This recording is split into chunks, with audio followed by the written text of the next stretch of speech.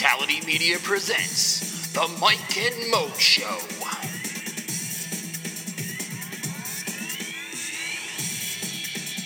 Now here are your hosts, Mike Calandrillo and Maurice Moten.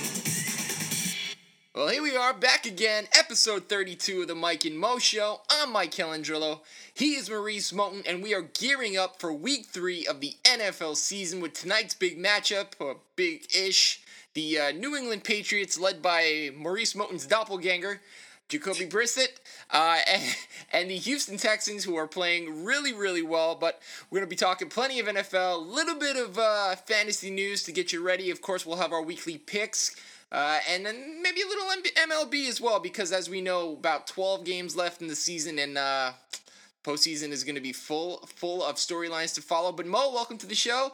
Yeah, I have a huge disagreement with Vegas and the New York Knicks. Don't know if many of you heard, but Vegas released their over-unders for wins. So we're going to talk about that later. We're going to talk some heartbreaking losses in terms of injuries for NFL teams. Some concerns about a favorite player of a person that watches our show frequently. But we're going to start it off, of course, with the NFL's latest, well, I shouldn't say the NFL's latest poll, but a poll came out where people voted on the most disliked player in the NFL. Darren Bell reported this. And, of course, Colin Kaepernick was first. Jameis Winston, the quarterback of the Tampa Bay Buccaneers, was second. Ndamukong Suh third, Brady fourth, and Ben Roethlisberger fifth. Okay, so obviously because of Kaepernick's protesting, he's obviously going to be number one. But there's another reason why he's number one, and I'll get to that in a minute. What I am surprised is, for all the moralists that come out, and every time an NFL player or an athlete does something and it's widely reported and people shake their finger or wag their finger, oh, how could this player do this? You're disrespecting this or you're disrespecting that. It's funny, Josh Brown, the kicker of the New York Giants, who reportedly has an extensive domestic violence history with his wife or partner, and he is nowhere to be found in the top 5 on this list. And again, where are all the moralists to say, well, I'm going to boycott the NFL because I don't want to see protests or politics or, and you look at this list, you have guys like, okay, you got Jameis Winston, who was accused of, I believe it was rape at Florida State. You have Ndamukong Suh, who's known as a dirty player. You have Tom Brady, because we all hate the Patriots. Deflategate, we get it. And then you have Ben Roethlisberger, who had his legal troubles years ago. But it's funny that this list comprises of. It's not about. I feel like this list is not about the most disliked player. It's probably the most disliked player of the well-known players in the league. Yeah. Because again, as I said, Josh Brown. If Kaepernick or Winston or Sue or Brady were accused of what Josh Brown's accused of, and there's litigation behind it, they would be number one. Josh Brown is nowhere to be found on this list. So for all you moralists that say, oh, I can't stand the wrongdoings of NFL players, and this is why I feel a certain way, you obviously don't feel this way about Josh Brown. And domestic violence is a huge problem in our country. And again, he's nowhere to be found on this list. And there are people out there saying, oh, we're going to boycott the NFL because of Colin Kaepernick. And it's just, I find it weird that he's not stopping you from watching the game. He's not disrupting the game or any of that stuff, but you're going to boycott for that. That's why, that's the straw that broke the camel's back in protesting. Like, I just find that odd. The other odd thing is that Kaepernick also has the top-selling jersey in the league. So again, he's the most disliked player, 29% say, but then he has the highest selling jersey in the league. So again, people are freaking about this most disliked player poll. I would say not to read into it too much because part of it is about relevancy. And when you're in the public eye, people are going to either really like you or really hate you. And that's the same that goes for other sports. LeBron James, I guarantee, is one of the top 5 most disliked players in the NBA, and he's never in trouble. No matter how you feel about LeBron, he's never in any trouble or known as a dirty player like Ndamukong Suh or accused of anything malicious in the past or the present like Roethlisberger and Jameis Winston. Now, quick side note, the NFL was actually considering moving the Panthers game with the Minnesota Vikings. That game is supposed to be in Charlotte, but because of the Charlotte protests due to what happened with police community relations. They're thinking about moving it because the unrest there could cause a potentially a volatile situation. As of right now, it is going to be held in Charlotte. Now, what I would say is that if you're upset, if you're one of those people that says I'm upset by Kaepernick, boycott the NFL, I would be upset at the protesters right now because this actually affects you viewing the game. Those people who were going to go to the game in Charlotte, if the NFL moves this game to Atlanta or a nearby city state, then I could see you being upset. That, there's a huge difference. You say, okay, protest, but protest the right way. Do it silently, which Kaepernick did. And now you have unrest in Charlotte, and now that could hurt your ability to view the game. That's where I could see the outcome, the anger would go. But again, that has nothing to do with Kaepernick. I wouldn't put that on Kaepernick's back, that people are rioting and protesting and looting in Charlotte because of what Kaepernick did. It's just basically social unrest. Again, it's not a great way to go about things. But if you're looking to be angry at something, choose the outrage unrest that's not silent versus what Kaepernick is doing. That's, again, it's not hurting your ability to watch. It lasts about a minute or so. He kneels. It's done. But again, back to the big picture. I wouldn't read into it as Kaepernick is the most disliked player because he has a lot of support. I know people who bought his jersey. So I wouldn't see it as most disliked. I would say he's pretty much popular, so of course he's going to be polarizing. Now, quick note before we move on. Richard Sherman stormed off a press conference before, I believe he was going to answer questions about his matchup against San Francisco. And he gave a quick speech about it. He praised Chip Kelly, said that they're moving the ball pretty well. But he was pretty upset that after he had done it, he and his teammates had done it the right way, protested the right way by locking arms and showing unity, that after the recent two police community relations where there were shootings and African Americans killed, that people pretty much didn't sway their opinion. People pretty much stayed where they were on the cause. So Sherman felt that whether he did it the right way, as they supposedly did it, or did it in a way that upset some people like Kaepernick did it, it really doesn't matter. And that's what that's the point I was trying to get through to people on the last podcast, that you could do it the right way, you could do it the wrong way, and people will still take it the way they want to take it. It sometimes, for some people, not everyone, for some people, it really doesn't matter. Wherever they stand on an issue, that's where they're going to stand. And I say this all the time as a writer. Sometimes when I'm in a debate with people via Twitter or face-to-face, you can give them all the facts, you can show them all the data, and they will still have that opinion. You're just not going to change their mind about whatever it is they're thinking. So to Sherman, I say I understand his frustration because he says, how can I go out here and mentor young kids and do these community functions and tell them how to handle police officers, and this still happens, and then people still don't get behind me, even though I tried to do it the right way. I tried to appease people. I tried to be a part of the solution and show unity and say, okay, I'm not going to be a disruptor, but I just want to shine light on this cause. And he still doesn't get the results that he was looking for. He showed frustration. He stormed off. Didn't answer any further questions from the media after he made his statement. So again, I say this. Before you throw out the whole, dislike, you just got to understand some people are so set in their ways, they will never come to a middle ground. And until that happens, until people change their mindsets and just be more open-minded, we will be talking about this for eons and eons and eons. This is never going to end. It could get better, but it's never going to subside to where we won't have to talk about this subject, even within the sports realm. I mean, it comes down to, at the end of the day, as an athlete or as a person, whether you're a multi-millionaire or not, you just have to do what you think is in the best interest of everyone. In your heart of hearts, you have to. If Richard Sherman feels like he is doing the right thing, then just do it. It almost sounds like, to me, kind of a cop-out. Well, I'm trying to make change, but people aren't responding. Well, I'm sure they are. I'm sure somewhere they are. Maybe he doesn't see it or doesn't hear it right now, or the negative is overwhelming the positive.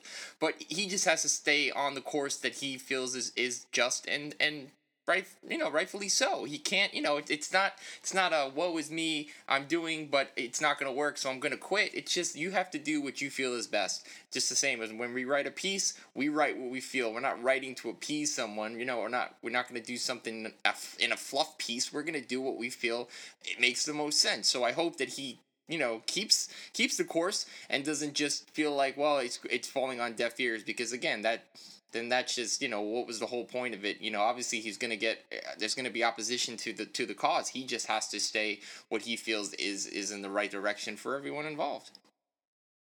I hope he isn't discouraged, but I guess what he was trying to get across is that the people who were opposing Kaepernick were saying, okay, don't disrespect the anthem and we'll hear your message. And I guess Sherman felt, okay, I won't disrespect the anthem. I'll show unity. Now I expect you guys to hear my message. And then he felt like the message wasn't received. So then that brings his dishonesty. So whereas you may see it as a cop-out, he sees it as, okay, I fulfilled my end of the bargain, so I expect something in return. And we all do. Sometimes we you do the right thing because it's the right thing to do at the moment.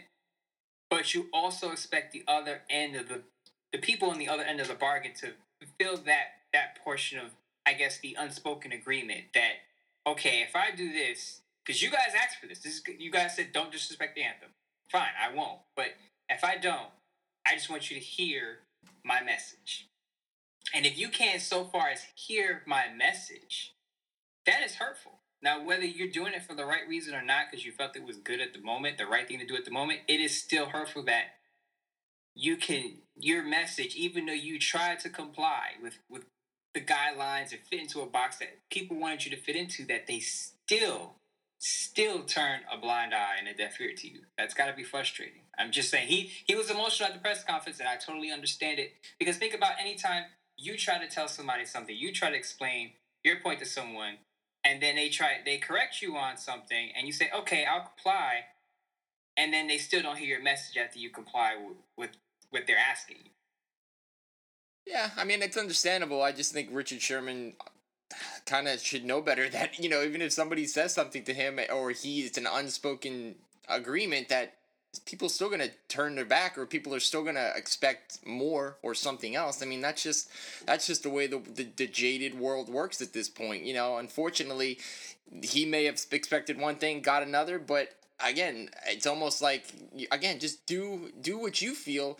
Don't expect anybody to really come out and do anything extra, because that's just the way that the NFL and sports, and right now the way this planet that we live on, everybody is looking to either take advantage or is basically lying to someone to get what they want. So I really just hope that, again, to reiterate the point, is that instead of saying, woe is me, I'm only doing this for a reason, just do it.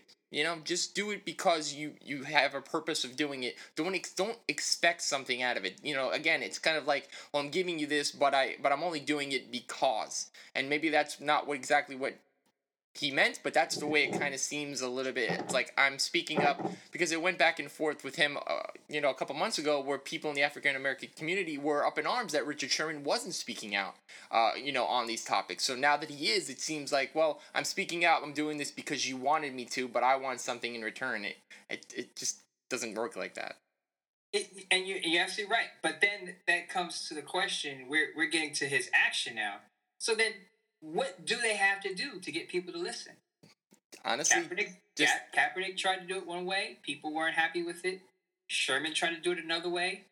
People don't want to listen to it. So then what has to be done? Because when you turn a deaf ear, the things that are happening in Charlotte right now happen.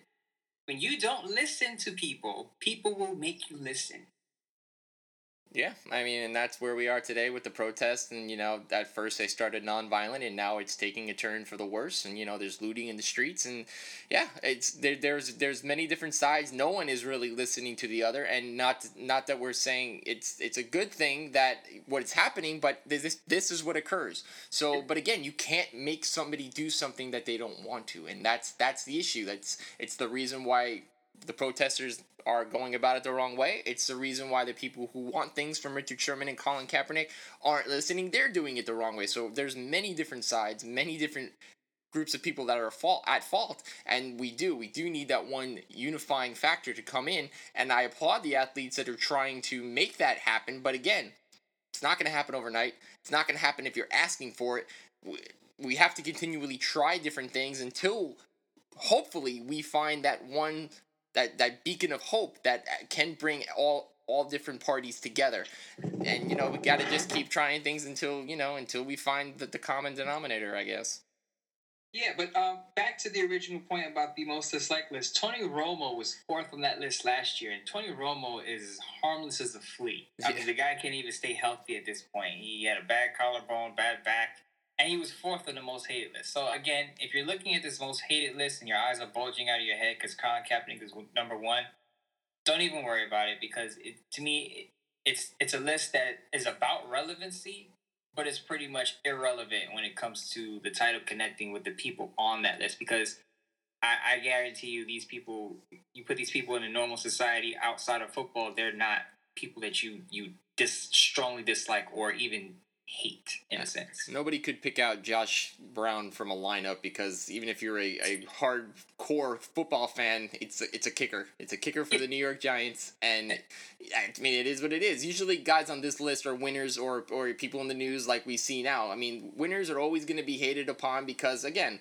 while we're sick of talking about Tom Brady, it's because he has 5 Super Bowl rings. But if he had no Super Bowl rings, if he was Alex Smith, we wouldn't pay him much mind. But we hate because we envy. I mean, that's really what it comes down to. And that's why Josh Brown isn't on the list, is because nobody really gives a crap. It's not the right thing. He is completely at fault, and I'm actually surprised that he's still with the New York Giants, a stand-up organization that's been in the NFL since 1923.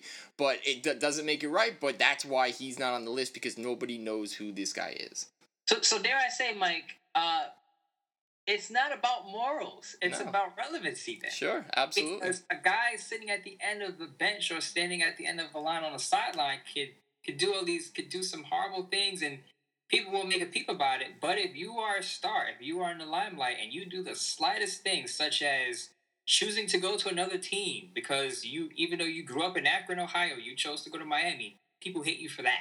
Yeah. I mean, people hate you for domestic violence cases pending and restraining orders violated and stuff like that if you're at the end of the bench. So I don't want to hear about these moralists saying, oh, he did the wrong thing. I am outraged. I won't watch another game because of what he did.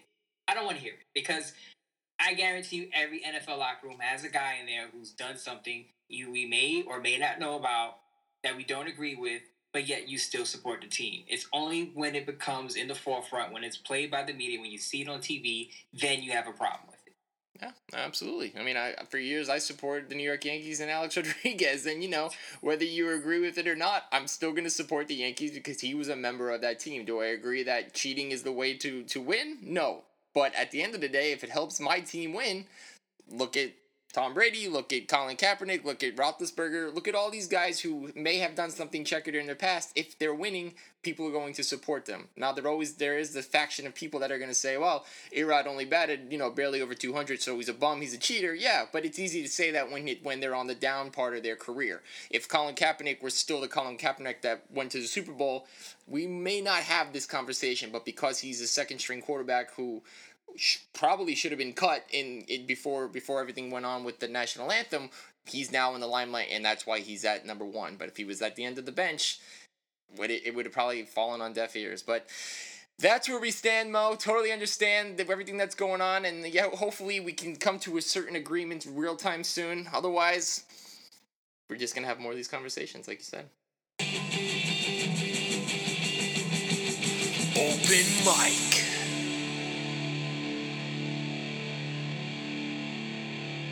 Well, if you've been living under a rock, you know that the New England Patriots are without Tom Brady. And now it looks like they're going to be without Jimmy Garoppolo for tonight's matchup against the Houston Texans. He suffered a sprained AC joint in his throwing shoulder. Yet the Patriots seemed to think that he was going to be okay to play tonight, and according to reports, were prodding him to suck it up and to get out there and be the starting quarterback for those Patriots. It does not look like it's going to happen. It looks like they're going to go with rookie starter Jacoby Brissett, who last was at the University of, North Carolina State University. So it'll be interesting to see. I know personally I'm benching Julian Edelman in one of my leagues, and I'm not going to start LeGarrette Blount either because I mean, what can you expect from a rookie quarterback who's brand new into the system? But, more concerning than that is the fact that the Patriots wanted Garoppolo to go out there. And again, this guy is a free agent next year, and obviously he has proven that he can pass. I know it's only a 2-game sample size, but he's looked really good against the Dolphins, was beating them up badly until he was hurt last week. So it's kind of crazy to me that the team would want him to go out there and win because that's, again, what he should do. But if he's severely injured the way he is, strange, really, really weird, and I don't blame him for saying, hey, I can't go. Yeah, I'm with you. The news reports came out that they were trying to get him to play because that's what Brady would do, but guess what? He's not Brady. Reports are that initially that he was going to dress as the backup, then, as the emergency backup. Then it came out that he was going to dress. And I'm not surprised that these conflicting reports are coming out of the Patriots camp. We all know the Patriots are not going to tip their hand to anyone. I wouldn't be surprised if, the game comes up and Garoppolo's out there playing. I would not be surprised about it. But if Jacoby Brissett is the guy, the starter, then I think the Patriots have a problem. They have a huge problem. They got Watt. They got Merciless out there. They got Jadeveon Clowney out there. I don't think they're going to win this game. Of course, tipping my hand to our Week 3 picks, but it's going to be rough for the Patriots with a rookie third-string quarterback under center against a really good defense that shut down the Kansas City Chiefs last week. So you gotta like the Texans if you're betting on this game, but you can't count the Patriots. The line is pretty much a pick 'em. It's very close. I believe it's 1 point for the Texans. I believe, if I'm not mistaken, unless it's moved, but Vegas is obviously giving the Patriots a chance because you don't bet against the hoodie. You don't bet against Bill Belichick. You can still get it done. Gronkowski out here is actually going to play. So Brissett or Edelman or Garoppolo, whoever's there, will have another weapon. They'll have their top weapon out there on the field ready to play. It's going to be a good game, but it's going to be a very low-scoring game. It's not going to be one of those spectacular offensive shootouts you like to see. It is a Thursday night game, which I'll talk about in a minute. Ray Lewis made a comment about these. But again, low-scoring game, expected. Brissett, Garoppolo, or Edelman, whoever's the QB, not going to have a great game. Gronkowski maybe 1 or 2 catches, if any at all. I just wonder if I were to start Edelman at a wide receiver position, if he comes in and plays quarterback, am I going to get points for that? I mean, how is that going to work? Because we know that he was a 3-year starter at Kent State. Senior year, he threw for 1,820 yards. Not great. 13 touchdowns and 11 picks. Clearly, this is why he's a wide receiver in the NFL. But again, if he has to be the emergency quarterback, you're probably just going to see a lot of option plays, maybe a couple screen passes. It will be ugly, for sure, but it would be a lot of fun to see. I don't see New England coming out as victorious in this game. And again, it's too bad for Garoppolo because he looked really, really good, and there was a chance he could have gone 4-0 before the incomparable Brady comes back in Week 5. So I'm wondering if this game had been played on Sunday, as it should be. Yeah, I think Jimmy Garoppolo would play. If this game was 3 days later, I think Jimmy Garoppolo toughs it out and he actually plays and the Patriots actually win this game. And I bring this up because Ray Lewis was on the Colin Cowherd show, I believe it was 2 days ago, and he said that Thursday Night Football is going to shorten a lot of players' careers. And I agree with him because this is a guy who's been in the league and been through a bunch of injuries. He obviously knows the drill when it comes down to playing on Sunday and getting ready for a game on Thursday or the following Sunday. And he basically says you don't start to feel good until Friday. So to ask an NFL player to go through 60 minutes of a grueling, violent football game on a Sunday and then turn around and hop on a plane basically and start practicing for a game on Thursday is asking way too much of these NFL players. And he said this himself. These are humans. These aren't robots. These aren't computers you can shut on and off. These are actual humans who need recover time. So I think the NFL, there's a little hypocrisy going on when the NFL says, oh, we're all about player safety. It's all about player safety. No helmet-to-helmet hits. We're protecting quarterbacks. We're doing this. We're doing that. But yet, you go after the money and say, we want to take over Thursday nights. We want the NFL to be on the main platform on Thursday nights. So we're going to risk players' careers and their health by giving them shorter rest, three days to turn around after playing a grueling football game on Sunday. Now you got to play on Thursday. Yes, I know they get 10 days after the Thursday game. But that period between that Sunday game and that Thursday game, as Ray Lewis said, could shorten a career. You can get an ACL injury. You blow out a knee. A multitude of things can happen, especially on short rest when the body is not ready to perform in a grueling type of game. Yeah, and on top of that, the games are terrible on Thursday night. I mean, typically, if you look, since this has been, 2 or 3 years that they've started this every Thursday, it used to be just towards the end of the season, like around week 13, 14, 15. The games are just awful, and that is totally directly related to the fact that guys are not able to recover from the soreness of playing on a Sunday in that short week. So, I mean, even last week, you look at the Jets and the Bills, and yes, it was a high-scoring affair, but that game was pretty much a blowout, and only because the Jets really, pumped the brakes towards the end did the Bills even mount a little bit of a comeback. But so, I mean, I know it's a money grab. I know they won't play on Friday nights because of high school football, and you won't see much NFL on Saturday until the end of the season because of the college. But man, the Thursday night product, on top of potentially hurting people because they're not fully recovered from the previous week, is just terrible football. I mean, I don't understand it. I know it's about the money, but really, you're just watering down the product. These guys are not ready to go. And again, if somebody gets seriously injured, what is it going to take the NFL to realize, well, this is a failed experiment? Yeah, the NFL is definitely talking out of both sides of the mouth, because at the same time, you hear these rumors about, the NFL is going to shorten the preseason and add 2 more regular season games.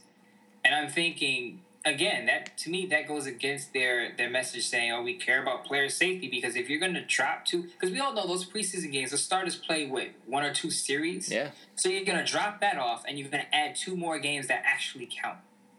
How does that help players? How does that coincide with player safety? Yeah, and I think if you're going to do that, you're going to have to expand the rosters more than 53 players, because you're going to have more injuries, you have more players out, so you're going to have more players able to come in and play. And again, the money rules the world. I tell people this all the time. You get these moralists out here who say, I care about this and I care about that. And I'm not saying they don't, but there's a pecking order. They care about it, but not as much as the money, or not as much as my team winning, or not as much as whatever it is. There's always something that's an asterisk. Yeah, I care about this, but I care about something more. And of course, I'm not naive. I know the NFL's a business. It's all about making money. That's the bottom line. But don't come out here and say we care all about the players when it's obvious that you really don't. Yeah, absolutely. Well, let's move to some locker room dissension in the world of the NFL. And even though we're only entering week 3, there are already a couple teams at the breaking point. We'll kick it off with the defending Super Bowl champion Denver Broncos. And we've talked a little bit about Trevor Siemian, former Orlando great, and I say that jokingly. But Demaryius Thomas, great wide receiver, Pro Bowl wide receiver, came out and again did not name quarterback by name, but came out in the news and said, quote, "We're going to need more offense, that's for sure. It's hard. You're always putting it on the defense, and at some point, that's tough to count on. There's no reason to keep it close. Last year, a lot of things went our way, but that can catch up with you. You've got 2 guys, the best duo in the league, and we haven't had 100 yards in a game yet." Obviously, talking about himself and Emmanuel Sanders. He's got, 8 catches? I've got 9, end quote. I mean, there's a lot to that. There's a lot of truth.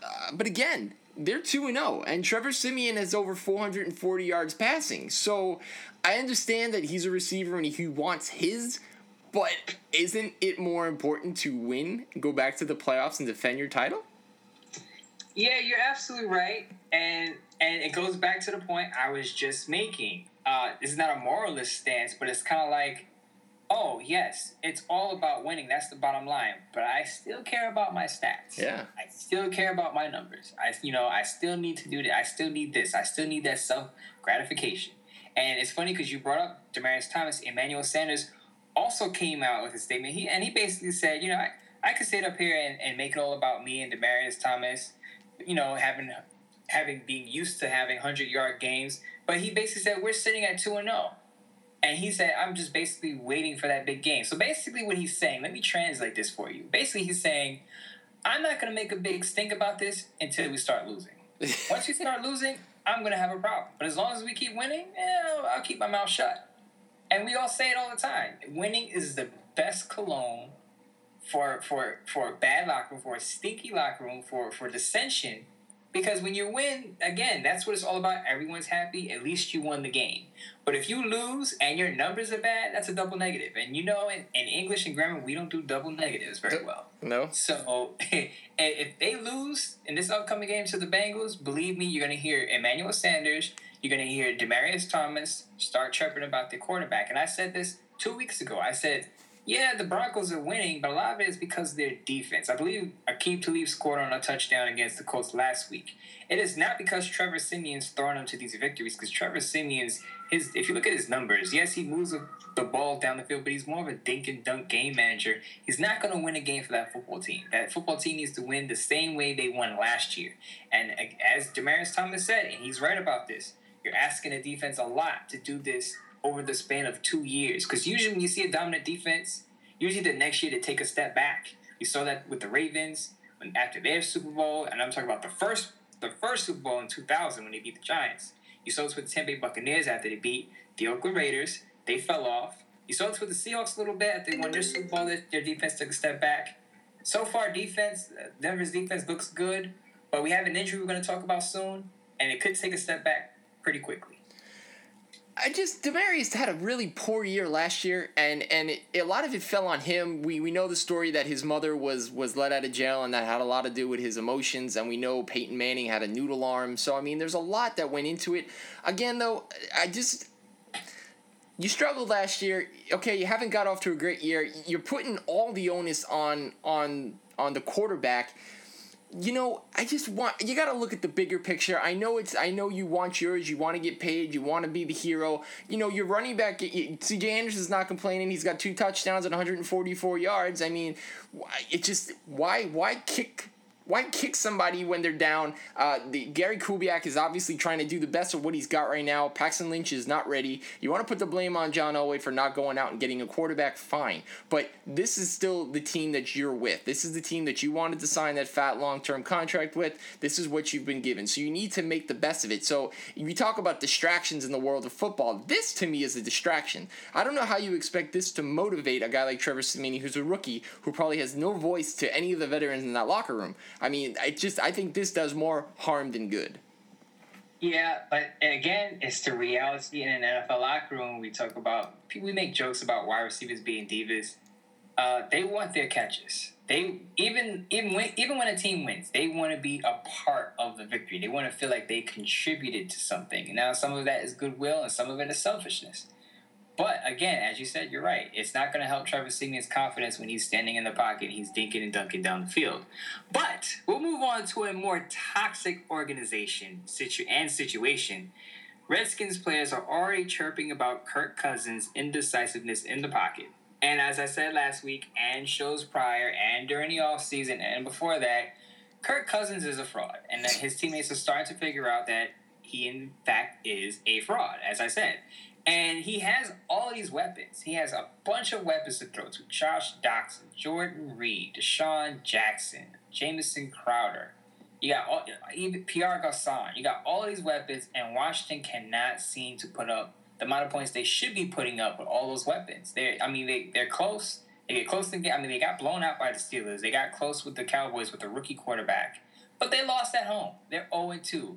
And Jay Gruden has came out and defended Kirk Cousins and basically said, you know, our job as coaches is to get him on the right track, which is funny because he didn't say that for RG3.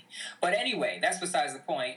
He's behind Kirk Cousins and the players aren't. And I realize that players know more than anyone in an organization who can play and who can't. I've watched players tell stories about how they get into, veterans, how they start preseason, how they start training camp, and they can look at a play and go, he's not going to make it. And they can look at another play and go, he's the real deal. And it's not a good sign if these players are looking at Kirk Cousins as a fraud, because eventually there's going to be mutiny and they're not going to play with him. And it's going to get ugly in Washington pretty quickly. Washington has has a history of a toxic environment there, signing big name players, and they're not working out. Kirk Cousins, is on a franchise tag, so he's competing for a long-term deal. I don't think he gets it because they're going to figure out, again, he is a fraud. My issue, and it's not that I'm going to take up arms in defending Kirk Cousins, but the guy has 693 yards passing through the first 2 games. I know he has 3 picks and 1 touchdown. But the problem is that their leading rusher is Matt Jones with 85 yards through 2 games. Their second leading rusher is Kirk Cousins with 28 yards. This team has no semblance of a running game, okay? Matt Jones he's okay running back, but he's better as a third down back. He comes out of the backfield. He is not your prototypical every down back. So if you want to put the blame on somebody, go back to the front office like we just talked about the Broncos, and you failed to go out and get a real every down running back. You let Alfred Morris go to the Cowboys. And again, if a team knows that you have a running game that might average 2.2 yards a carry, they're not really concerned, and they're going to drop the defense back. So again, you're putting all the onus on Kirk Cousins, who had a career last year and obviously has all the pressure in the world to go out and get this team back to the playoffs, especially if he wants to get paid a long-term deal.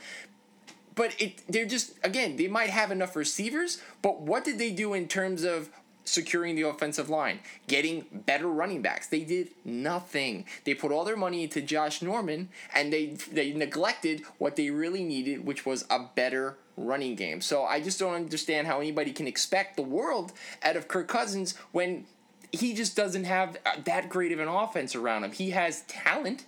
Jordan Reed is talented, but you can't force the ball into him because, as he tried last week, it's going to get picked. I mean, it's just common sense. That's just football in a nutshell. I mean, it's the problem we see all over the NFL right now. I mean, it's what we're going to see tonight with New England and Buffalo. New England and Houston. Why would you know that they're going to run the ball because they don't have a quarterback? So it's vice versa with the Redskins. It's just, I mean, to me, it's just logical. You're right, and I said this in the offseason, and Washington fans kill me for it. They go, "Well, you don't respect Kirk Cousins. We just won a division title, blah blah blah, pound desk." And I'm like, well, you guys don't even have a good backfield. I mean, I know you guys are high on. I put Matt Jones in the same category as Jeremy Langford. I think Jeremy Langford is more talented. But I put those two teams, the Bears and the Redskins, backfield in the same category where they just don't have enough players. And the Bears actually went out and got somebody. They have Jordan Howard, who's a rookie. But the Washington Redskins didn't do, as you said, didn't do anything for their backfield. They have Matt Jones there, and that's probably about it for their running backs. And I said that they should have signed a veteran. They didn't do that. They said, okay, we have enough receiving options. We have Kirk Cousins. We're good on offense. And I just shook my head and I said, their running game is going to be a problem because Chris Thompson is not a good number 2 back. It's not a tandem. It's basically Matt Jones, who, as you said, who's not an every down back, to me, in my opinion. And then you have a mediocre Kirk Cousins who can't get it done in the red zone. Washington, as I said, is going to end up, I said they would end up being 3rd. They might end up being 4th the way the Philadelphia Eagles have been looking lately. So I don't feel sorry for Washington. Again, it's an organization, it's a front office that has made plenty roster personnel mistakes. This is not surprising to me. But what is surprising to me is that Coby Fleener is pretty much not working out too well with the New Orleans Saints. Head coach Sean Payton expressed frustrations with his production a little bit. I noticed that Coby Fleener was not really involved in that first game against the Raiders, and the Raiders cannot cover a tight end to save their lives. And you saw that with Jacob Tamme last week. Jacob Tamme tore up the Raiders. Austin Hooper tore up the Raiders, and no one knows who Austin Hooper is. All you need to know is he's a tight end. And he tore up the Raiders. Coby Fleener couldn't see the light of day with the Raiders, and that is alarming considering that Coby Fleener worked out well with Andrew Luck and the Colts. Now he comes to New Orleans, and he's kind of a side note, a footnote in a sense. And you have a great quarterback at Drew Brees there, so you wonder what's going on with him. And I say, well, maybe it's just the fact that he has too many weapons to compete with there. The Saints wide receivers can go 5 deep, and all those guys are talented. Coby Fleener is just coming into New Orleans. He's a new face. It takes time to build chemistry for some people, and it could take a while for Coby Fleener. I mean, 5-year, $36 million deal, people are going to expect a lot. This team is still trying to replace Jimmy Graham. It's not going to happen. And like you just said, they have a ton of options. This is a team that doesn't need or has never really had a number one wide receiver going back to the days of Marcus Colston. That's just not the way Drew Brees plays. He doesn't have to target one guy for 8 or 9 different times during the course of a game. But the thing with Coby Fleener, and this is the thing that people really fail to look at, is that he's never been the eye of consistency when it comes to an NFL tight end, okay? He had one huge year, and by huge I mean 774 yards back in 2014, okay? Yes, he caught 8 touchdowns. Very good. The year before that, 2013, he had 608 and 4 touchdowns. His rookie year was 281 and 2. But last year, the year that he got his huge contract, he had 491 yards and 3 touchdowns. That's not very good. So this team went out on a limb and gave this guy a huge payday when he really shouldn't have earned it. And so again, if you're a Saints fan or you're a fantasy owner and you took this guy super high, you took a huge gamble, because honestly, he wasn't the main target with Indianapolis, and his college quarterback was Andrew Luck. So why would he be the main option for Drew Brees here in a New Orleans Saint offense? Yeah, you're absolutely right, and I think what the Saints should have done. Now they did go after some people, but instead of signing Coby Fleener, you should have went after another defensive back, a cornerback, a safety, or something, because that defense isn't looking too good. They got to play Monday night against the Falcons. Again, those two teams, in my opinion, are mirror images of each other. Poor defense, great offense. We'll see if Coby Fleener gets it back on track. I think it might take 5 or 6 weeks before we see him with a decent game. But again, to me, it was just kind of money wasted, because without Coby Fleener, that Saints offense was going to be pretty damn good anyway. But we'll move on to notable NFL injuries, and we're going to start with the injury that made Mike probably pull his hair out. Adrian Peterson out several months with a torn meniscus. Now, initially, I got a bleep from Bleacher Report saying, yeah, Adrian Peterson has a torn meniscus, but he could play. And I paused for a minute. I'm like, wait, what? He has a torn meniscus and he could play? But then he opted for surgery, I guess. He was advised that he should, just get it surgically repaired. So now he's going to be out, I think it's 3 to 4 months. So now fantasy owners are now on a ledge right now, including Mike. The Vikings signed Ronnie Hillman, former Denver Broncos running back. They still have Matt Asiata there. They have Jerick McKinnon there, who's going to start. I think there's trouble for Minnesota because AP is their offense. But people are saying his career could be done because it's another major injury for him. I don't think he's done. He's pretty much Superman, but Vikings going to struggle. Not good. Contract year. Want to throw up because I can't believe I wasted a first-round pick on this guy. Yes, it was like the 8th pick in the first round, but I should know better because the last time I drafted him in the first round, well, he was suspended for the season. I think it's unfortunately I've been waiting for that confirmation that he's not going to play for the next 3 months, because that way I can drop him and not worry that he comes back and then really, really screws me up in the playoffs. But I'm 2-0. So I'm feeling okay. Obviously, still waiting on Jamal Charles to come back. It's been a weird season. I mean, there must be something in the water in NFL stadiums because guys are dropping left and right. Another running back gone for the year is Danny Woodhead. Tore his ACL last week for the San Diego Chargers, and this guy did a little bit of everything, especially come out of the backfield. Melvin Gordon, who's looked really good in the first 2 games, is gonna be the every down premier back. So he's gonna have to step up in a big way. But it just made me so, I don't know, I was just kind of like at a loss because I'm basically watching all these games, and as an NFL player, you are really playing until you get hurt. I mean, that's just the way it is. Every time you step on the field, you don't even have to have the ball. There's the possibility for catastrophe that you can break, tear, do something that will damage you not only for the rest of your life but for the rest of your NFL career. So, man, these guys really, really take a huge risk, but I guess that's why they get paid the big bucks. Yeah, but we want to have Thursday Night Football and maybe 2 more regular season games, right? Makes a lot of sense, totally, right? Absolutely. Let's move to your favorite team, and Bobby Jones giving him a shout out. His Cleveland Browns. What is going on with that situation? The usual. Cleveland Browns have a black cloud over that organization. Anything Murphy's Law, basically. Anything bad that could happen will happen to the Cleveland Browns. Corey Coleman fractured his hand at practice, and he'll be out 4 to 6 weeks. Josh McCown hurt his shoulder last week. He did come back to play in that game, but he's going to be out multiple weeks. Cody Kessler will get a start, the rookie Cody Kessler. And the Browns are pretty much going to be a dumpster fire again. Now, I had high hopes for them with Hugh Jackson there, but Cody Kessler, no Corey Coleman, Josh Flash Gordon is still going to be out. Gary Barnidge, my darling fantasy pick at tight end, isn't doing well. Terrible. Doesn't look good for the Browns. They're going to have to rely on the run game, and it's not going to be enough for them. And speaking of games that were bad and full of injuries, Monday night's contest, the Bears and the Eagles, how many different Bears were hurt? 30, 35 different guys were just concussed or broken this. I mean, Jay Cutler's going to be out, it says, for what? Possibly 3 weeks with a damaged ligament in his right thumb. You've got Lamar Houston, who suffered a serious knee injury, tore his ACL. This is his second time. He did it in 2014 while celebrating a sack. I mean, talk about a team that just can't get it on the right track. Yeah, I mean, the Bears, at the beginning of the season, I said the Bears would win 6 or 7 games. The fans hated me for that. Now they want to take a pitchfork to Cutler's face because he apparently isn't the right quarterback there. And now he's out for 2 to 3 weeks, and they got Brad Hoyer. And if you saw Brad Hoyer last year with the Houston Texans, you know he's not going to give you a lot of wins. As you said, he had multiple injuries. You mentioned Lamar Houston. Danny Trevathan's out. He has a thumb injury out indefinitely. That takes a shot at their front seven. So the Bears, initially I said 6 or 7. It may be 4 or 5 the way it's looking right now without their quarterback and without 2 pieces within their front seven. Yeah, we've already talked about how Demaryius Thomas wants the ball more because he's getting angry that the defense gets all the credit. Well, that defense could take a little bit of a hit. DeMarcus Ware is going to be out 4 to 5 weeks with a fractured forearm.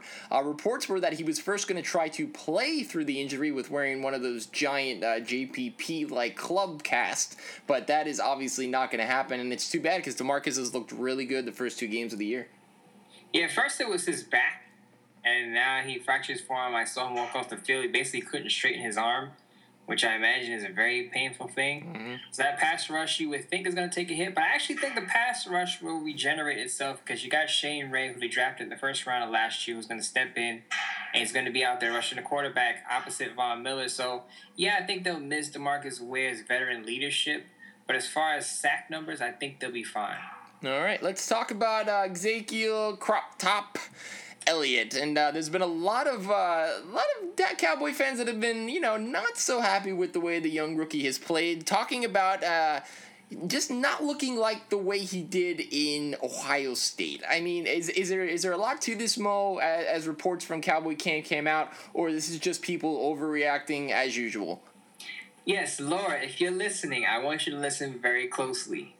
Your boy is headed toward bust potential. Now, I'm not saying that as an overstatement. I'm not just poking fun at you. I'm saying this seriously.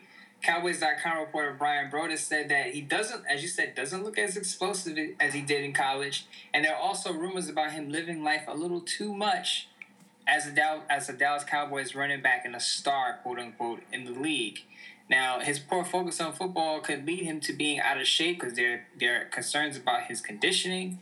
I'm not saying this to be funny or comical, but if you ever heard Ezekiel Elliott speak, it sounds like he's out of breath. And I noticed this when he first broke into the league, into the spotlight. I said, this guy may be a little overweight, maybe a little too big. He sounds like he's overweight when he's speaking. May want to cut down on the pounds, the carbs a little bit, because you are a running back and you're going to have to be in shape, even though you are part of a group. You got Alfred Morris there. Darren McFadden should be back at some point in time. But you are the number 4 overall pick in the draft. You need to be in tip-top shape, and 3.3 yards per carry is not going to cut it for you when you drafted that high in the top 5. You're expected to be a 3-down running back, able to block, run, and catch. The guy has 3 catches, I believe, so far, and he's not running well. So it is concerning because you expect this guy to be good right out of the box as a top 5 player, and it's not happening for him. I don't worry so much about the explosiveness right now, just because we've seen running backs in the NFL not be super explosive at past the blockers, and then I mean Emmitt Smith was not a super explosive back. Eddie Lacy looks more explosive this year than he did when he was heavier, but he's obviously a lot easier to tackle this year as well. He's not running great. I think he only had 50 something yards last game, and again a lot of that has to do with Aaron Rodgers and the inability of the offense right now to really be clicking. But yeah, I mean, as a number 4 pick, a little scary. Again, he shouldn't have been there at 4 for the Cowboys to pick, because we always say Joey Bosa should have gone 4, and hopefully he plays this week finally for the Chargers, who continue to just get one injury after the other. But it's just a mess right now.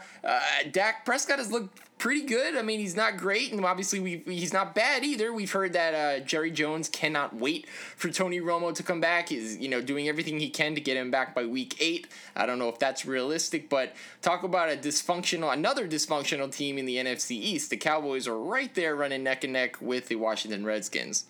Now, if you put Ezekiel Elliott and Dak Prescott side to side and you said which player was drafted number 4 and which player was drafted mid-round, you'd probably guess Dak was the number 4 overall pick and Elliott was the mid-round pick, the way it's looking. And to me, that's not good, because I hate to compare him to other people, but people were comparing him to Todd Gurley in a sense. And when Todd Gurley got on the scene after he missed the first 3 games, he didn't have these hiccups where you go, is he really focused on football? He's only got 3.3 yards per carry. I know Tiger isn't doing much right now because he doesn't have much of an offense around him. But the Cowboys have Des Bryant. Dak Prescott hasn't been the greatest, but he's been able to move the ball down the field. So there's no reason why those running lanes aren't a little bit open for Ezekiel Elliott to run through if he was focused on football and focused on his craft. Now, I'm not going to judge him because I don't know what he does in his spare time, but something's up. And he's got to correct it. The only craft he knows is Kraft macaroni and cheese, so that's pretty much where my man Crop Top stands. But you can just look at running backs in general, and they have been pretty poor all across the board. You talked about Gurley. We've seen running backs dropping left and right. Peterson, Woodhead. I mean, there's a couple nice surprises like Melvin Gordon. Even Abdullah looked pretty good, but now he's on the IR. He's going to be out till week 11. It's just a huge gamble with running backs. This is why teams are going more and more to 2-back sets. You might start seeing 3-back sets from now. I mean, honestly, the best all-around running back is probably Matt Forte right now, and no one would have seen that coming. So a huge gamble by the Cowboys. And again, they did this to themselves. I don't really feel bad for them because this is the Cowboys iota. We're going to draft the guy with the brightest, possible future. And if it works out, great. If it doesn't, then we'll move on. But running backs, they're too much risk. There's a lot of reward if you get a good one. But look at the Falcons. Look at Freeman not running like he used to. We talked about Washington doesn't have one. C.J. Anderson looks good, but nobody would have really predicted this out of him after what he did, for the majority of last season. Miami has no running game. Buffalo really has no running game. I mean, you could go up and down the entire standings and see, wow, that team is doing it purely on either defense or, they've got a couple of the best wide receivers in the game. But this is exactly why most teams didn't choose a running back until after the second round. Yeah. I know the Cowboys went with Ezekiel at number 4 and the Titans went with Derrick Henry in the second round, but this is exactly what you said. Because there are so many 2-man backfields, there's no real reason to go running back within the top 5. It just doesn't make sense. And the Cowboys already had a running back stable that was effective behind one of the best offensive lines in the league. So having a running back wasn't that important for them. And we all know Jerry Jones did it for the star power, and he's paying for it right now. Yeah, I mean, I'd get Darren McFadden when he gets healthy. I put him back in because he looked really explosive at times. And again, he's a veteran. He proved last year that he could run behind that line. So I don't understand why they were so quick to just kind of cast him off. But again, no one understands what the Dallas Cowboys do. So that is it. We'll be right back. We're building momentum. It's now time for building momentum. So if you've been keeping up with the Mike and Mo versus the World Fantasy Football League, you'll know that Mike is undefeated. Mo, what is your record? I'm also undefeated, by the way. I'm just in the Eastern Conference. Mike is in the Western Conference. It's funny because both Mike and Laura are undefeated. I'm undefeated in the East along with my buddy Justin Huffman, who writes for NFL Spin Zone, and Jenna Preston, who's pretty good. She writes for the Jet Press, covers the Jets. And I looked at her team after the draft, and I said she was going to be one of the top 4, and I was pretty much dead on so far. I actually play her this week, so it's going to be 2 undefeateds going at it. I wish her all the best, but I got to crush her. I would just like to point out, for my own sake, that I'm now playing without Jamal Charles and now also playing without Adrian Peterson. Obviously, I was pretty smart in my infinite wisdom to pick up Spencer Ware in the last round of the draft. Obviously, he's played, he didn't play as great in the second week because he did have that Fumbalaya, which, Chaneric West came in the game, so I'm a little concerned about that.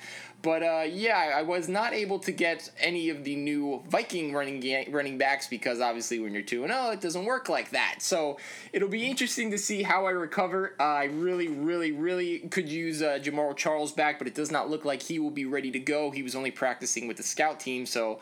Okay, I guess we'll wait a couple more weeks. But, again, Russell Wilson, is he going to have a big week? We know he's still dealing with that ankle injury, but if he doesn't have a huge week against San Francisco, then he may not have a big week this year. The same can be said with Todd Gurley going against the Buccaneers.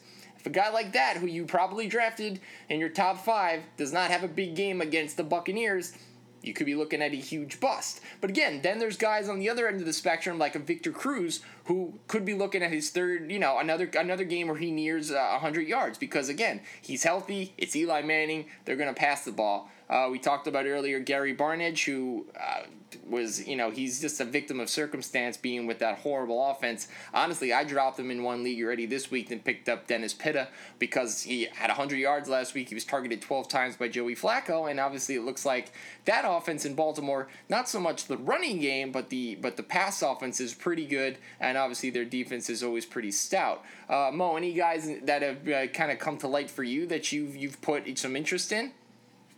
I'll say one thing. As you said, I dropped Gary Barnes because I just don't have any faith in the Cleveland Browns right now. It sucks that I had to drop him because he was one of my sleepers. But I did make 2 moves. I like to consider myself an opportunist. Mike, my dear friend Mike over here, dropped Philip Dorsett. And then a couple hours later, I see a news pop up saying Moncrief is going to be out for the Colts for 4 to 6 weeks. So I'm like, hey, I'm hopping on the Philip Dorsett train because he is now going to be in the wide receiver 2 set. So it's going to be T.Y. Hilton and Philip Dorsett, 2 undersized, quick wide receivers for Andrew Luck. I don't think that's good for the Colts, but it's good for my fantasy team because he's going to get more targets. I picked up Jacob Tamme after he destroyed the Raiders last week. That was my replacement for Gary Barnidge. And I think I was pretty smart on 2 fronts. Number 1, I picked up Theo Riddick, and that's probably a huge sleeper because Theo Riddick was actually relevant before Amir Abdullah landed on IR. He's basically the receiving back in that backfield. But now that Amir Abdullah is out, Theo Riddick is the man in Detroit. And again, I had him already, so he slipped right in there because Doug Martin got hurt. A little upset about that because he's going to be out for 3 weeks with a hamstring injury, and Charles Sims is actually a better all-around running back where he can run and catch out of the backfield. So even if Doug Martin comes back, I don't know how effective he's going to be, especially if Charles Sims takes off. And a certain someone on the show poked and prodded at me for picking up Sterling Shepard, and lo and behold, Sterling Shepard leads the Giants' wide receiving corps in reception yards, also has a touchdown. Beckham does not, by the way. Sterling Shepard is the real deal. I said he was an Offensive Rookie of the Year candidate, and I stand by that statement. Yeah, Shepard looks great. ODB is hurting many of fantasy owners' teams right now. But like we said, though, Victor Cruz has looked really, really good. So they might have the 3 best receivers in the game when you look at that. Look at them 1, 2, and 3 of what many teams can trot out there. Now the reason I dropped Dorsett is because Andrew Luck went from 44 points in the first week to 9 in the second week. I do not trust that team, and I even have Frank Gore on one of my mini teams, and I don't trust him either. But the reason I dropped him really was because I had a chance to pick up Cole Beasley, and this guy's got more yards than Dez Bryant. He's that slant guy. He's an intermediate guy that just can pick up a bunch of yards. He's like a Julian Edelman type. He's going to get you 8, 9 catches a game, and if you're playing in a PPR league, why would you not? But again, look at a guy like Stephon Diggs. I took him in one league super late, and he's probably my best receiver, and that's a team I've got Antonio Brown on. So again, again, who would have seen that come 140 yards last week? Obviously going up against, a pretty good Carolina defense still.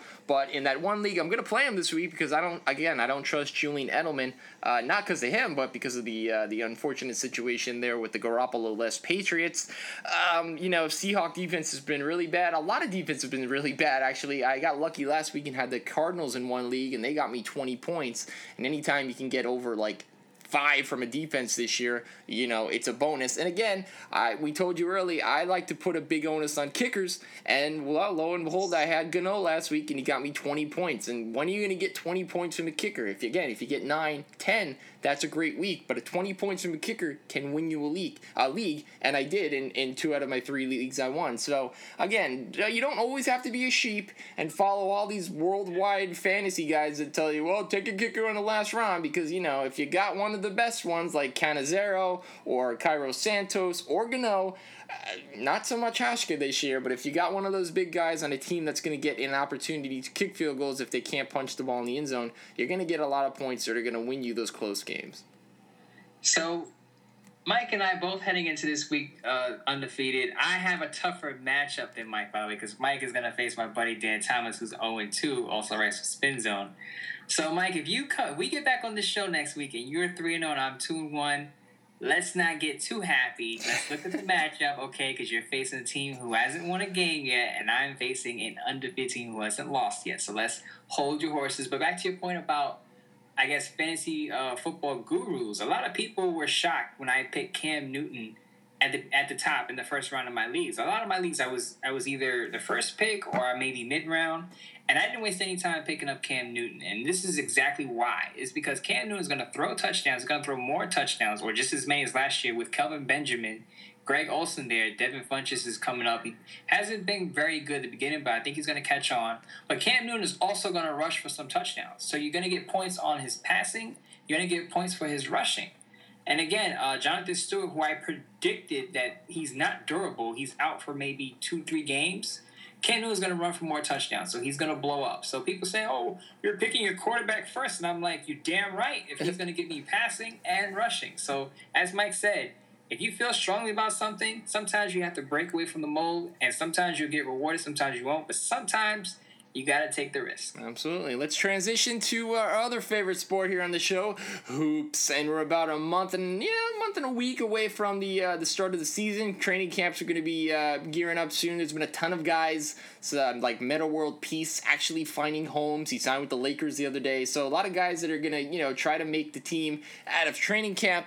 But the odds from Las Vegas came out on the New York Knicks, and it's 38.5 over-under to the wins that they will get this season. I have so much to say about this, but Mo, why don't you tell me how you feel?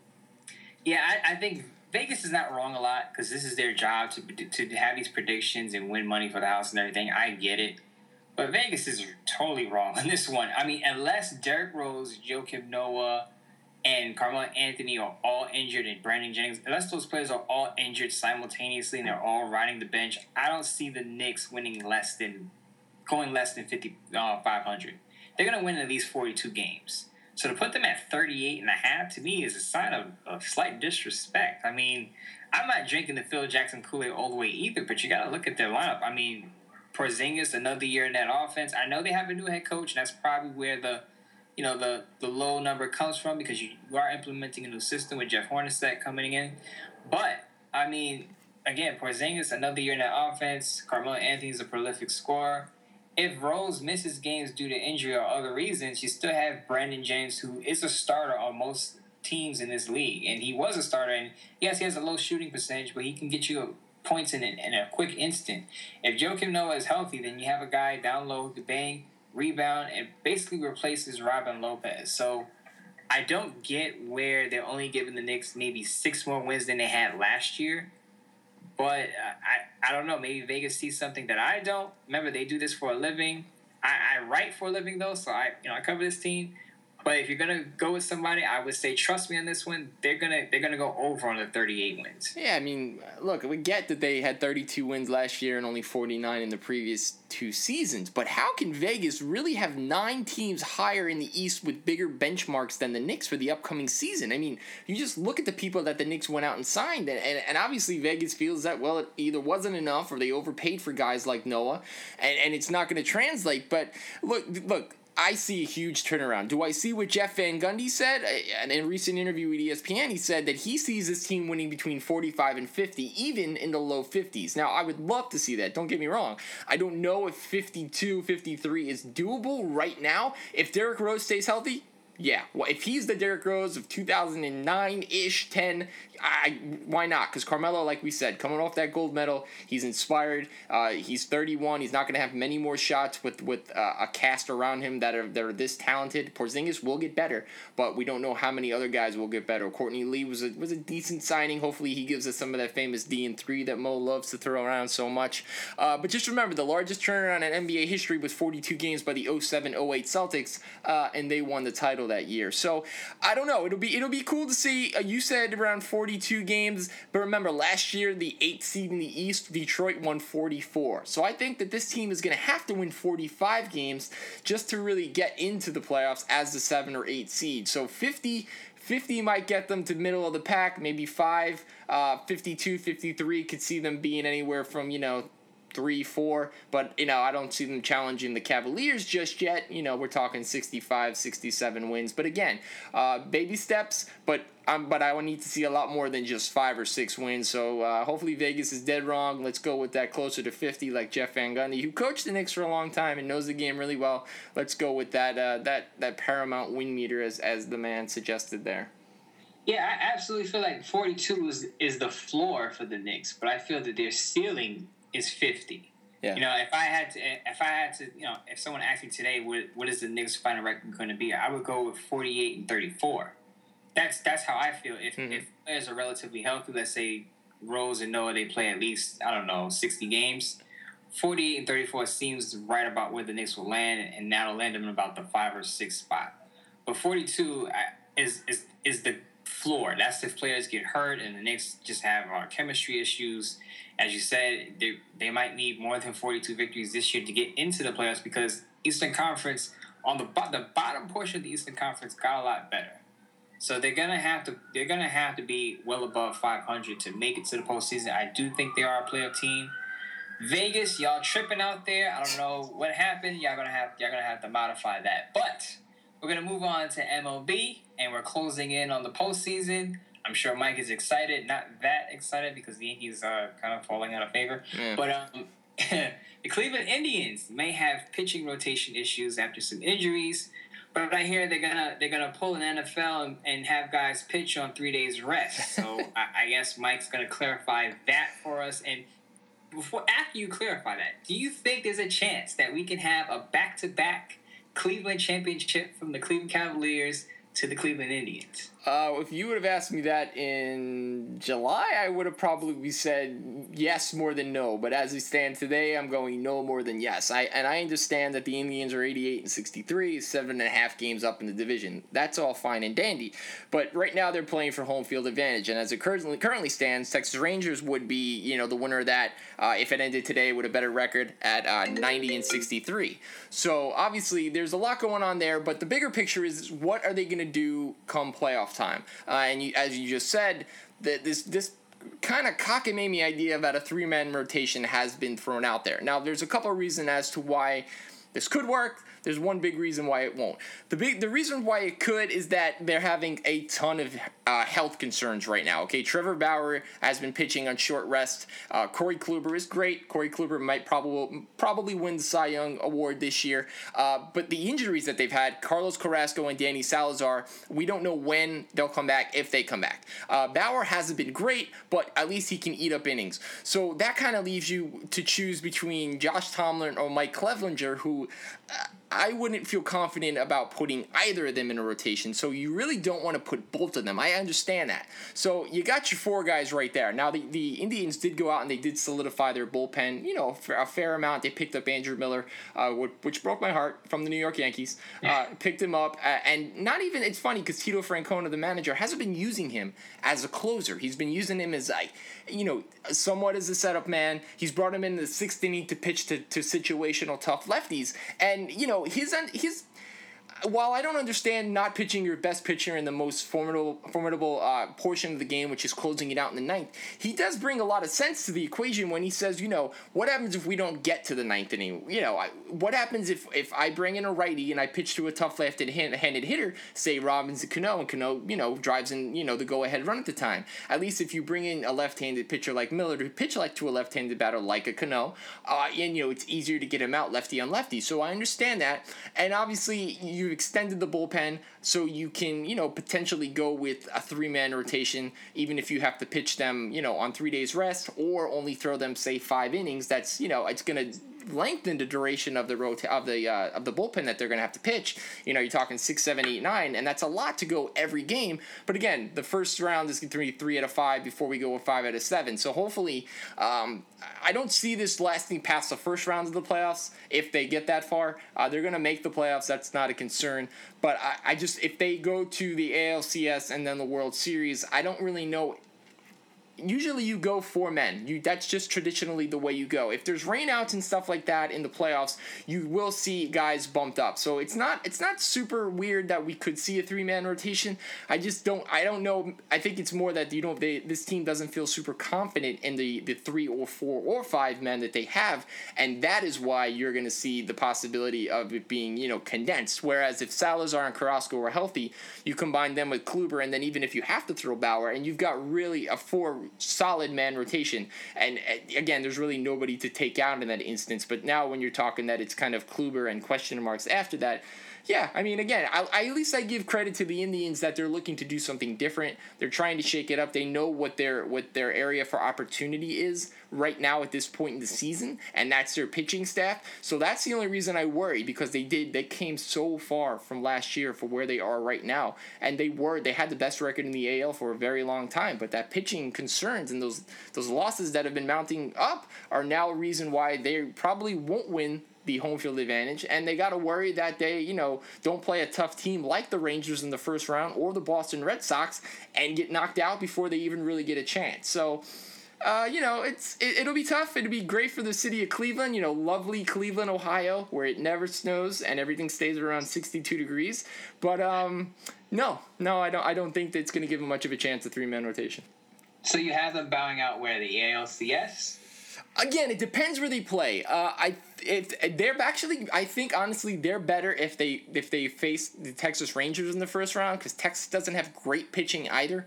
Their bullpen is actually, I would say their bullpen is a lot worse than probably any of the teams that are going to make the playoffs in the American League. So I think if they can go against Texas, and even though Texas has hitting up and down the lineup, which will definitely be a little bit of a concern for a pitching staff that's, could be 3 men for the Indians, they also hit. And I think that as long as they can match up with their hitting, if they can hit, if we're talking 8-7 games, 9-5 games, if they can hit and stay the course with Texas, I feel that their bullpen will inevitably be the reason that they move on to the ALCS. Now, if they play the Boston Red Sox, I don't see it, because Boston can not only hit, but they've got really good starting pitching, and they've got really good relief pitching. If they play Baltimore or Toronto, again, those teams have good bullpens, those teams have great offenses, but those teams don't have much in the way of starting pitching. So again, if they can go up pretty much against anybody but Boston, they should move on to the ALCS. But for all intents and purposes, right now, I just think the strongest team in the AL is probably Boston. I would put Boston and either Texas 2A or Cleveland 2B, in that kind of direction. So there you heard it, Cleveland fans. Mike is not fond of your city. He's still holding a grudge because you took Andrew Miller, and he doesn't have you pretty much going past the ALCS. So there you have it. But we'll be back with the wrap-up and our NFL Week 3 picks.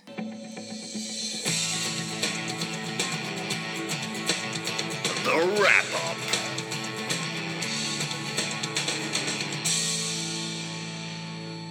All right, welcome back to the wrap-up. Before we get started, we just want to let you know that one of our sponsors has some great information for you that you need to take advantage of, especially right now before the MLB playoffs get started. So for those of us who live and love sports, this time of year is loaded with events like I just spoke about. Come on.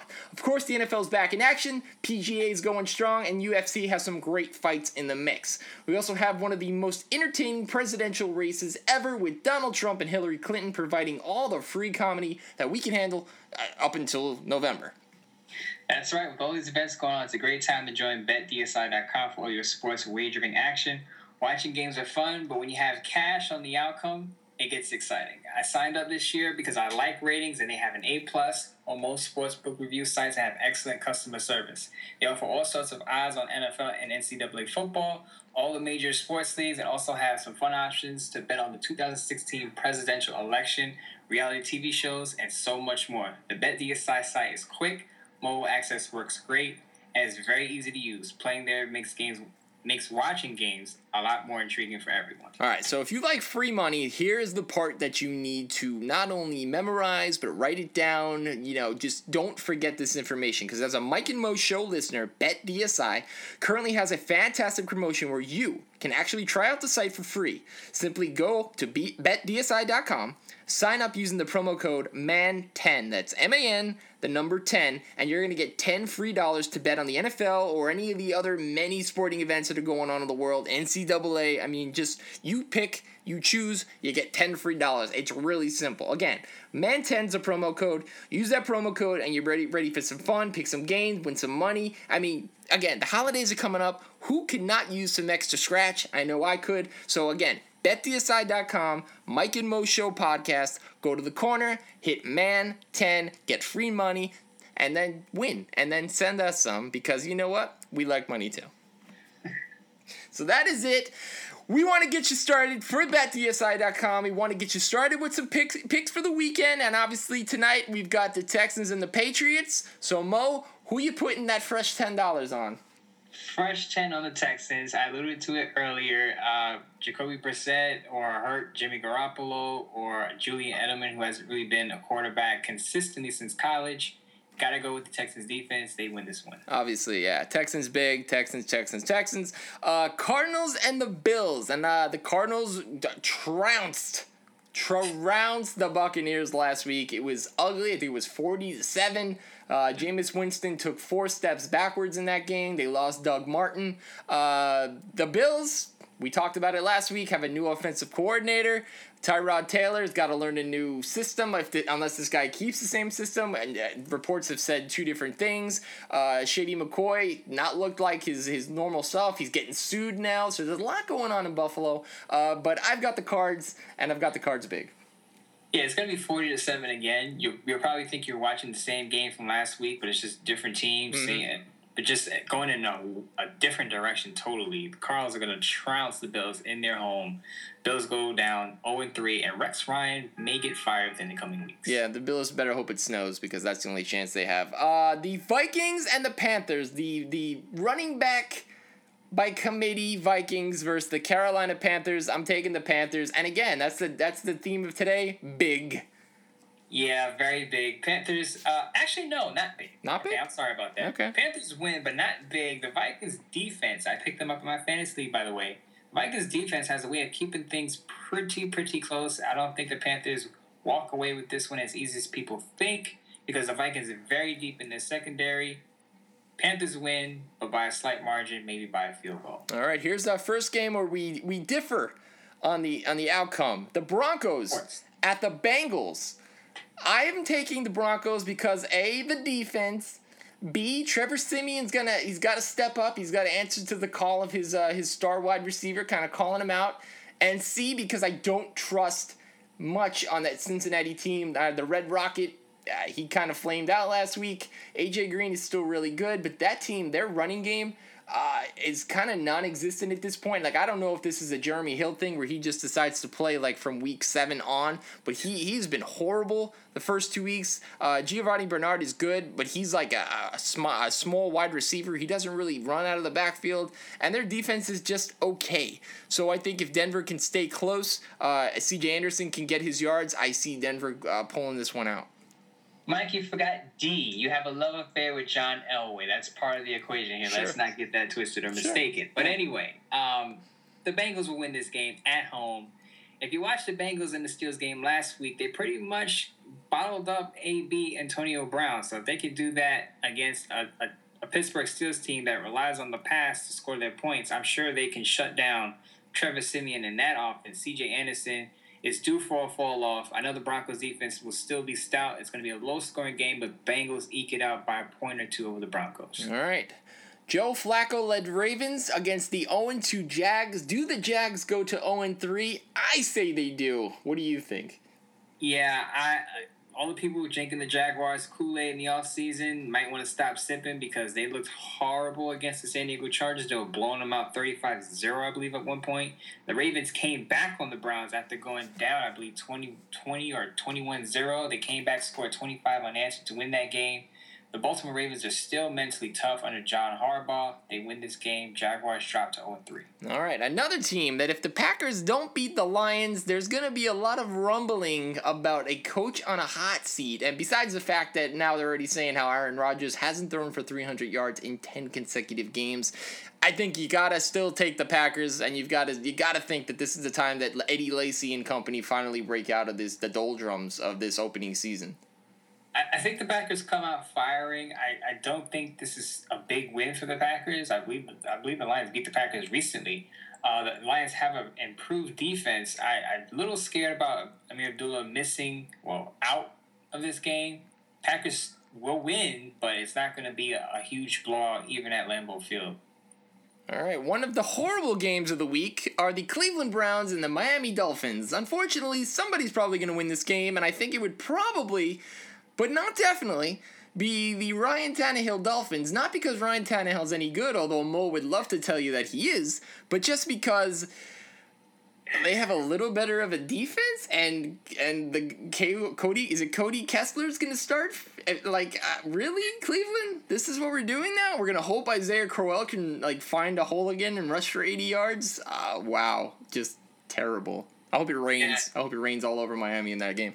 Stop it. Yeah. Dolphins win this game. I still believe in Ryan Tannehill. I'm not giving up on Ryan Tannehill yet. You just wait. He's going to get it together. Even without Arian Foster, he's going to be out. I know you joked about Arian Foster's probably going to miss a game here or there eventually, and he is. Yep. Jay Ajayi is back there. He's going to start. The Dolphins are still going to be pretty good with their passing offense. Devontae Parker went off. I like where the Dolphins are going. Even though they were getting blown out by the Patriots, they almost came back and completed a comeback. So they killed the Browns. Sorry, Cody Kessler, your NFL debut will be spoiled in Miami. Yeah, I did pick up Jay Ajayi in our league, so I'm hopeful that at least if the Dolphins are going to win, let it be because of him. Although, again, this is a guy that was deactivated for the first game because of a bad attitude, so anything is possible in Miami. Keeping in with the possibilities of the New York Giants beating up on those fraudulent Washington Redskins. How can you not take the Giants at this point, looking to go 3-0? Yeah, a lot of people are buying into the Josh Norman is better than Odell Beckham because Odell Beckham hasn't looked impressive. But if you look at the totality of these two teams, the Redskins don't have a backfield. People talk about the Giants' backfield. The Redskins have absolutely nothing, and we talked about that at the beginning of the show.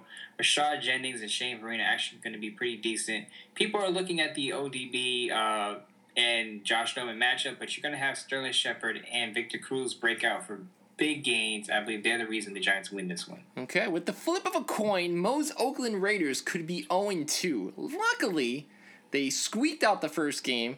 They got beat handedly by Matty Ice, and now they play the woeful Tennessee Titans. So obviously, I'm taking the Raiders, but not confidently because, like I told you before the season started, Mo, I think your team is going to underachieve this year. Yeah, I'll admit, I'm a little scared. I was on a Memphis radio show earlier today, and the producer's actually a huge Titans fan, obviously, because it is in Memphis, Tennessee. And I said this on the show, and I'll say it now. I'm a little worried about the Raiders covering Delaney Walker, the tight end for the Titans. As I said, Jacob Tamme destroyed the Raiders last week, and Austin Hooper, who no one knows, destroyed the Raiders last week. They don't have a cover linebacker. Sean Smith looks terrible on covering the slant. And the Titans do have quick wide receivers out there. I'm not talking about Andre Johnson, who's like 85 years old. I'm talking about Tajay Sharp. The Raiders win this game, I feel. The Raiders beat the Titans last year on their turf. I think they win it this year. They get it together finally. They're a better road team than a home team. So I got the Raiders on this one. Maybe it has something to do with playing on that baseball diamond for 4 weeks. Very possible. The 49ers and the Seahawks. Man, oh man, if the Seahawks don't wake up, and I know that it's possible that Christine Michael might be their starting running back this week, but if Russell Wilson and that defense does not come out and really put a licking on this Niner team, what is wrong with them? Yeah, Russell Wilson is not getting any protection in the pocket, which is causing him to having to scramble. I know he got Ndamukong Suh stepped on his ankle, and that's what messed up his ankle. But the Seahawks have to get their offensive line issues together because they can't always depend on Russell Wilson getting himself out of trouble because, as you can see, he will get hit certain times and it can have an effect on his game. I think the Seahawks pull this out at home against the San Francisco 49ers. Now, I know the San Francisco 49ers shut out the Rams, and then the Rams beat the Seahawks. So, by that logic, you would think the 49ers beat the Seahawks, right? Wrong. Okay, it's all about matchups. The Seahawks win this one big. Quick side note, I'm half joking, half serious about this. I'd like to see both the Seahawks and the 49ers both start the game by kneeling during the national anthem. I want to know if that would happen, because after what we saw with Sherman and Kaepernick, I wonder will we see something, which is funny because these two teams were bitter rivals, but now they're on the same side of a social issue. That's going to be interesting. Yeah, that would be interesting to see. The next game, which could possibly be the worst game of ever assembled in the NFL schedule in the history books of sporting events, the Tampa Bay Bucks and the Los Angeles Rams. Holy crap. Usually when two teams like this get together, it's like a shootout. It's like 44-42. But I'm going to take the Rams because I have Todd Gurley, and if he doesn't get more than 50 yards this game, I'm going to have to severely rethink ever playing fantasy football again. This is... I think the Bucks, after they got embarrassed last week against the Cardinals, they're going to rebound against the Rams. Jameis Winston, I still think he's the real deal. Yes, I know he only had 1 touchdown and 4 interceptions last week, but he gets it together against the Rams' respectable defense. Gotta go with the Bucks on this one. Jameis Winston is that dude. He's that dude. The Chargers and the Colts. I'm still loving the Chargers.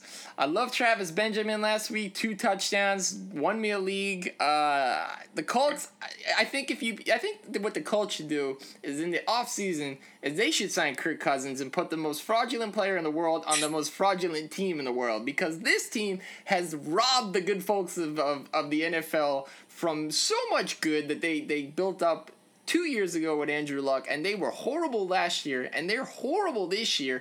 No defense, no offensive line, a 55-year-old running back, a midget wide receiver. I mean, I could just go on and on. So it's Chargers all day. Yes, T.Y. Hilton is 4'3", and he just can't be a number 1 receiver in the NFL. I'm sorry. That's the record. I have T.Y. Hilton on one fantasy team, and I have Philip Dorsett on another fantasy team. So I hope they both midget wide receivers, I hope they both break out, Mike. But anyway, my prediction, I'm going with the Colts, even though they look pretty bad. I still don't believe in the Chargers secondary. I think the Jaguars are just that bad. Made the Chargers look pretty good. But I think it evens out this week, and the Colts win at home. They desperately need a win. Andrew Luck pulls it out. He throws all over that Chargers secondary, pulls out with a victory. All right. The people at the New York Jets facility called me and asked me to take away Mo's Jets privileges for the rest of the year because he's taking the Chiefs over the Jets.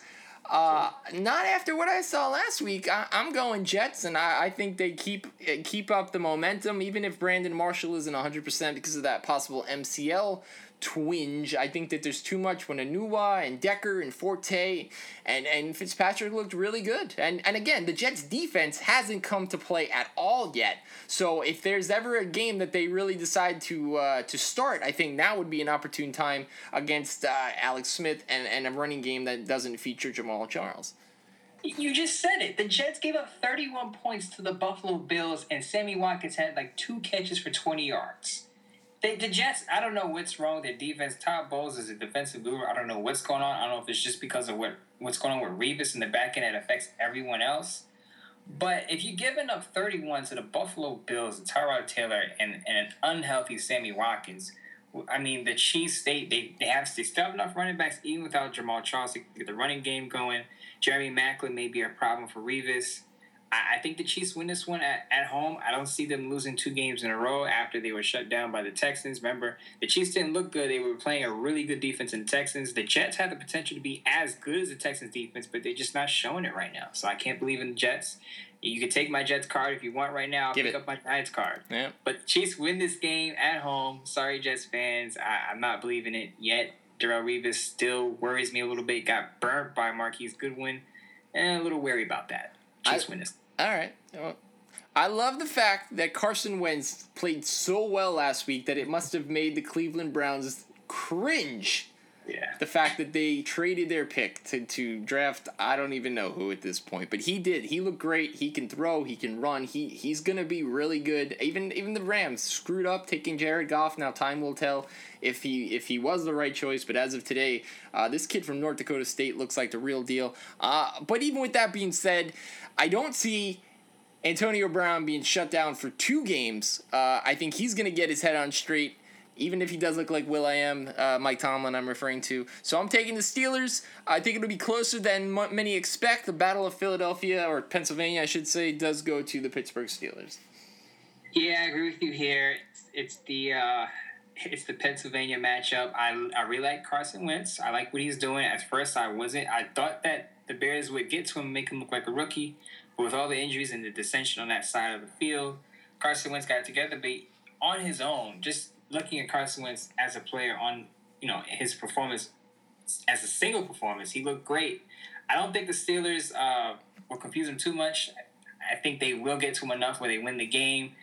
I've been waiting for the Steelers secondary to crumble, and it hasn't happened yet. So I don't think it happens this week against a rookie, but I do think Carson Wentz plays a decent game. I still have the Steelers winning it in a close one, maybe by a touchdown. All right. Now, if you've got anything to do this Sunday, like if your girl wants to go out somewhere and, usually you're like, oh, baby, I want to watch football. Now is the Sunday and Monday to do it. Because on Sunday night, we got the Bears and the Cowboys, and Monday night, we got the Falcons and the Saints. Now, Monday night will probably be a little bit better, but that Sunday night game is atrocious, okay? I mean, the Bears and the Cowboys, I'm taking the Cowboys because the Bears have asked me and Mo to suit up. I'm going to be under center. Mo's going to be running, he's going to be running out routes, and maybe we'll send him on a couple flies because, again, he is the doppelganger of T.Y. Hilton.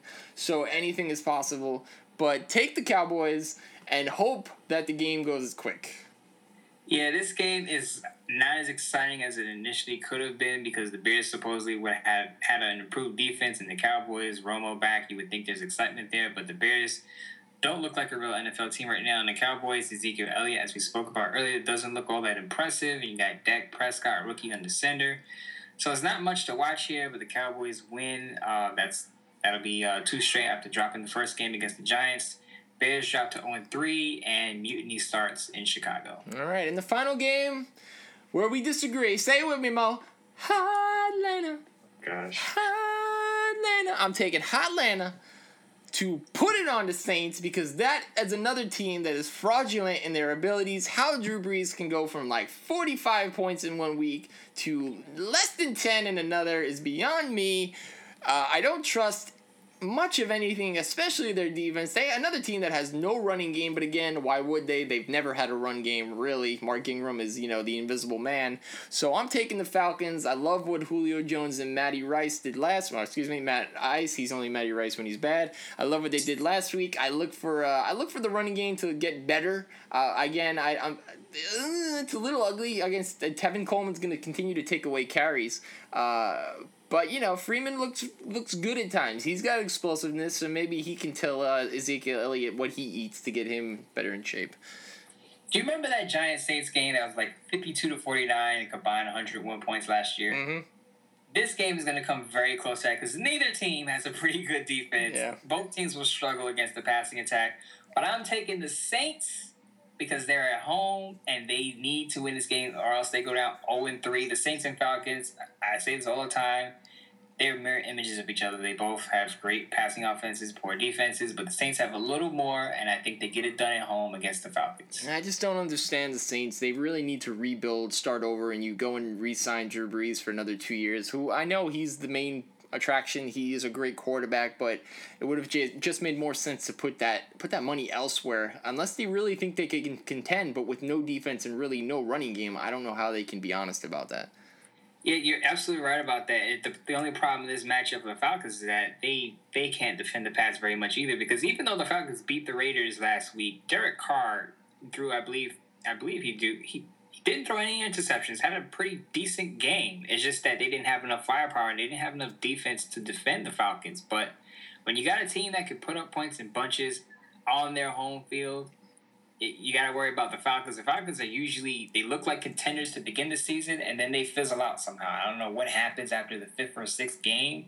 I know this is only the 3rd game, but I think you're going to start to see deterioration a little early for the Atlanta Falcons. All right, for those of you keeping track at home, I beat Mo last week, 12-11. It was close. So if you want to win money at betdsi.com using the promo code MAN10, go with my picks, because Mo took the Miami Dolphins against the New England Patriots, and you should be slapped for that. Hey, first of all, I didn't know that Ryan Tannehill and that offense was going to come out playing like they were in a coma, okay? Second of all, they almost completed a huge comeback. Because Cody Brissett or whatever he calls himself came in the game, and he's not ready to play. So that's what's going to happen tonight, and it's just, you can't atone for injuries, but that Miami team is god-awful. They are so bad. They're lucky they're playing Cleveland this week. Mike didn't tell you guys this on air, but he said this plenty of times that he hates the Miami Dolphins. There's super hate there, so anything he says about Ryan Tannehill or the Miami Dolphins is probably jaded with hate. So but I love beware of that, okay? Absolutely. I actually decided last week that I hate them more than the Patriots. I just want to put that out there for everybody. They have the greatest amount of hatred in my life than the Patriots. But to each their own, and I do love Ryan Tannehill's wife. That pretty much puts a bow on episode 32. Now, Mo, anything you want to share with everyone as we get ready for another injury-plagued week of the NFL? Tonight, Texans coming out party. People are going to be jumping all over the Texas bandwagon after they beat the Patriots, even though they're without Brady. It'll show that even with Bill Belichick's greatness, that the Texans defense is for real. And I said this episodes ago in the offseason. The Texans defense is going to be pretty much as good as the Broncos defense last year. Will it take them all the way to the Super Bowl for a victory? We'll see. But I think they're going to be the number one defense at the end of this year. Ooh, very you're going out on a limb there. I like it. Yep. I like it a lot. I like it a lot. But as always, Mike and Mo Show. Hit us up. Go on social media. Twitter, Facebook. I mean, just do it. Follow the ESPN league because, again, we're trying to give you guys insight so that you can hopefully win your league. You can go on betdsi.com, win money. I mean, basically, I'm like the Red Cross here, just giving things out for free. I mean, that's all you got to do. And all we ask in your return is a like, as the share, go on Twitter and comment, and of course we can be found on Stitcher. That's the official home of the show, so go on there and just listen, just enjoy yourself, have a good time, and get ready for the new week of the NFL. Baseball is coming to a close. We'll have plenty of postseason talk this time next week. NBA gets heated up. I believe hockey starts soon, but meh. So all in all, it's been another fantastic week in the world here of Mike and Mike, and again, just be kind to each other. We got one life to live. Enjoy yourselves. Do the right thing. And until next week, we'll see you again. This is Mike Calandrillo. He's Maurice Moten signing off. And we'll talk to you then. Take care.